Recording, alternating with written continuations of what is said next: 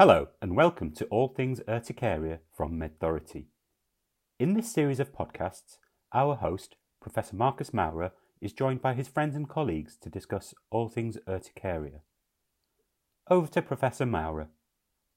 Hello and welcome to yet another episode of All Things Urticaria. My name is Marcus Maurer, and I'm joining you from Berlin, the UCARE, the Urticaria Center of Reference and Excellence. And I'm very, very happy to have with me today Desiree Lalenas Lineman. Muy buenos días, Desi. How are you?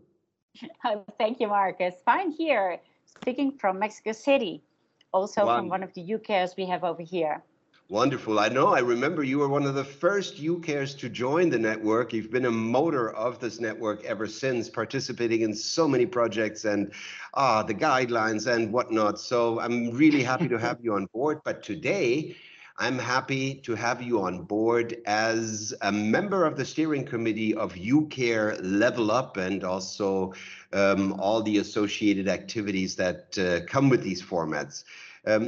Just a quick starter question, Daisy. Why do you think that UCARE Level Up is so important today?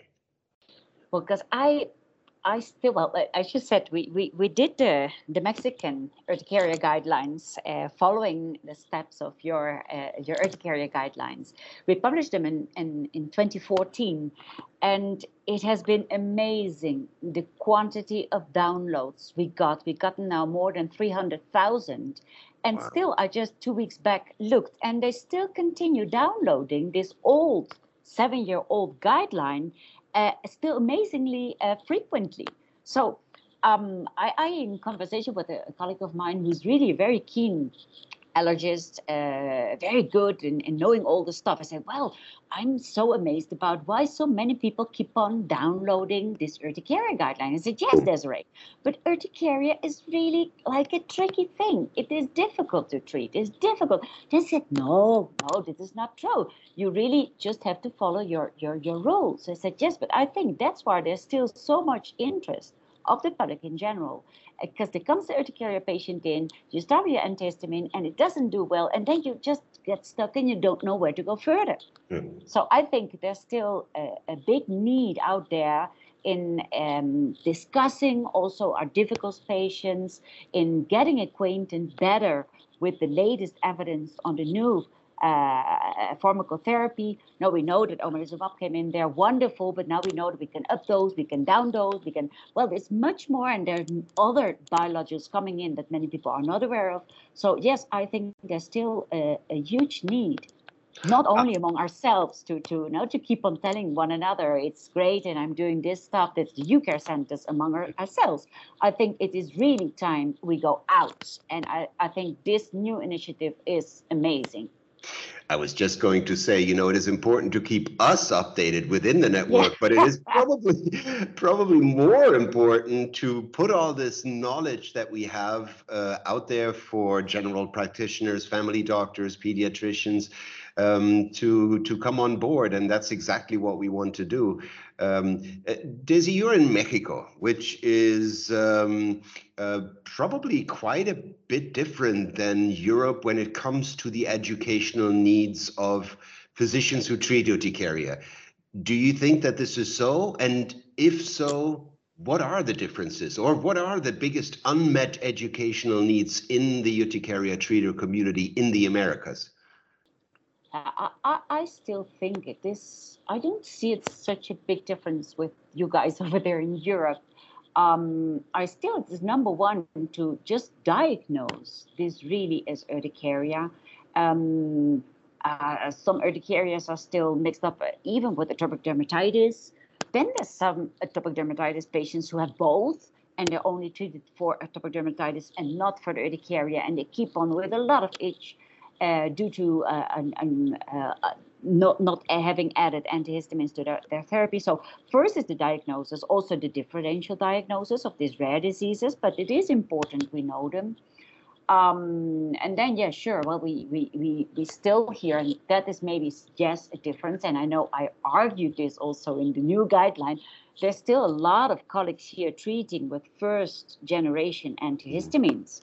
It's just it's just still, much as we've been working on this, teaching on this, having our guideline, that the number one antihistamine is a first generation antihistamine when there's an urticaria.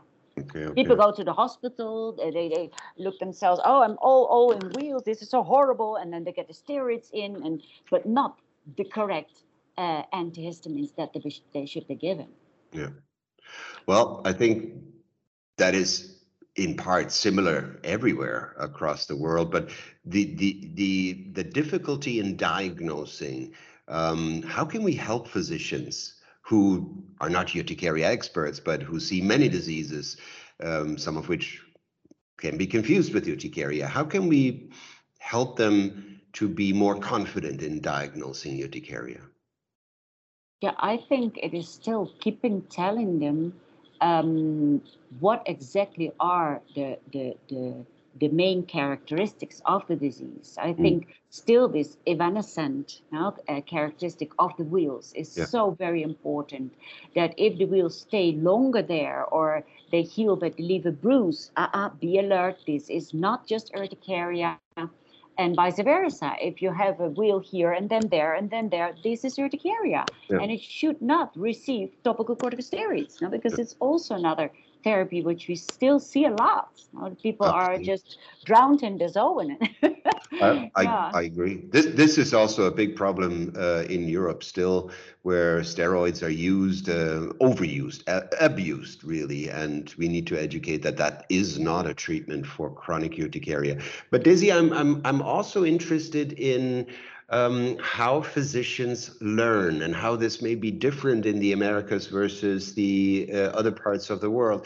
You were also in the CURATE trial that Yvonne pushed so well across so many countries, and we learned that patients, but also physicians, use internet communication technology very differently in different countries. Do you think that there is a different way of learning, getting informed in the physician community in Mexico and in America in general? Well, yeah, I can maybe say that, but this has been generally worldwide now. This now with the pandemics. There's sure a lot of webinars going on, and then there's so many webinars going on that we really get fed up with the webinars. No, it's today one and tomorrow another one, and so we are now trying to be also a little bit more renovating with new ideas, new forms of learning. We're now just about to finish, I told you briefly about this, an urticaria course, and we decided to do this on demand. So physicians can just, and it's difficult in a different parts, 7 modules about when do you think it might be urticaria, how do you diagnose, how do you treat when it's mild urticaria, how do you treat when it's severe, what's acute urticaria, and the different cases. And then each module has like a lecture in it, but it has also a little bit interactive, that there's some cases, and then the people can reply yes or no, or I should give him this therapy, and then it pops up why this is good or why this is not good. So we hope that this might also bring this teaching a little bit closer to the physician, because sometimes they have time at 8 o'clock, but sometimes they don't. And sometimes all of a sudden, halfway the day, they have like this hour, say, oh gosh, let me do a little bit more of my course. So I think that might be a good idea. I know it's a good idea. And after all, I mean, this is why the UCare Level Up program has 10 different formats. You know, of course, we have the webinars, which are also then on demand after they've been aired live. But we also have grand rounds and fireside chats and this podcast and a newsletter and a website and a journal club. Oh, a lot of different quizzes. What's your favorite one? Have you picked your favorite one? I mean, they've almost all of them started. Well, for me, we're just getting around it, and as I'm also involved in the planning part, so I like very much a newsletter. I think it's wonderful. I think it's very interesting. It's just like a periodical to read through it. It's really nice. Different issues in it, different colleagues who have reported different stuff. I think it's very interesting. I also very much like the webinar, but then I sometimes get frustrated. It's like, oh gosh, it was yesterday. I just missed it. And then you say, okay, it's taped, but it's not the same now as doing a webinar when it's taped. So yeah. I very much like also now the idea, but we have not had it yet, the posters. Yes. Now, you know, the posters, and I'd like to promote this as well.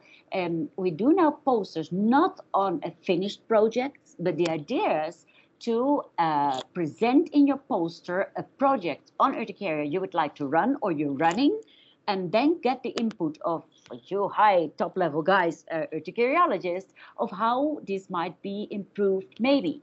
And I think this is an enormous opportunity, especially for the young community of physicians among us, to really, from the start, even with your first urticaria project, have a good project and help us to move the field forward.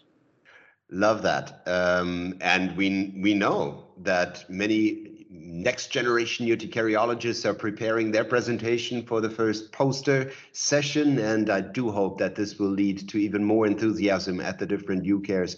So thank you so much, Daisy, for all your energy that and time that goes into organizing all of this.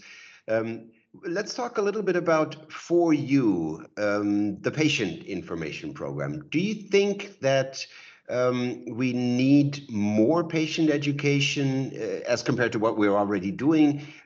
Where do we stand today with really educating patients so that shared decision-making is possible and fruitful in clinical practice? Yeah, I think there I can point out there is a major difference between you guys over there in Europe and here in Mexico. Still, we don't have a good patient group of patients with urticaria. Patients are not so much yet to really get involved in their disease and to search for the best options. I think there still is this that, wow, we are like the big physicians now, and they down there just do what we say. I think empowerment of the patients is still something we have to work on much more here in Mexico. And thus, I think the dissemination of the good material that is there on the website and everything, that is still quite missing here in Mexico. Very good. And to all urticaria patients listening in, do see this as encouragement. We're on your side, and we'll be very happy to help you get organized, get informed. So do reach out to us and do help us to put good information out there for patients, whatever platform it is. Daisy, our time is almost up. Unbelievable. But I'm not going to let you go without one question, and I have asked this question before on this podcast. I want to know your answer. If someone came to you and said, you have $1 million. No, let's make it $5 million. But you must spend them on urticaria. No? What would it be? I know it's a difficult decision, but I would love to hear your answer. I think probably it would be, well, for us here in Mexico, to make people more aware, to put big pamphlets up there that, do you have urticaria? There really is good therapy. I would put 1/3 of the money over there, and then I would put 2/3 of the money in buying more biologicals, now specifically, and sorry for omalizumab, for those patients who really need it but don't have access to that therapy. I think. Yeah, Daisy, that point is really well taken. I think global disparity is a huge issue. Of course, urticaria is the same everywhere you go, but the access to treatment is not. And that can make it hard, does make it hard in some countries for patients and physicians to treat this disease. So as a global network, that's definitely something that we need to work on, not only increase knowledge and awareness of the disease, but no patient left behind. Let's bring good treatment options to everyone, no matter where they live.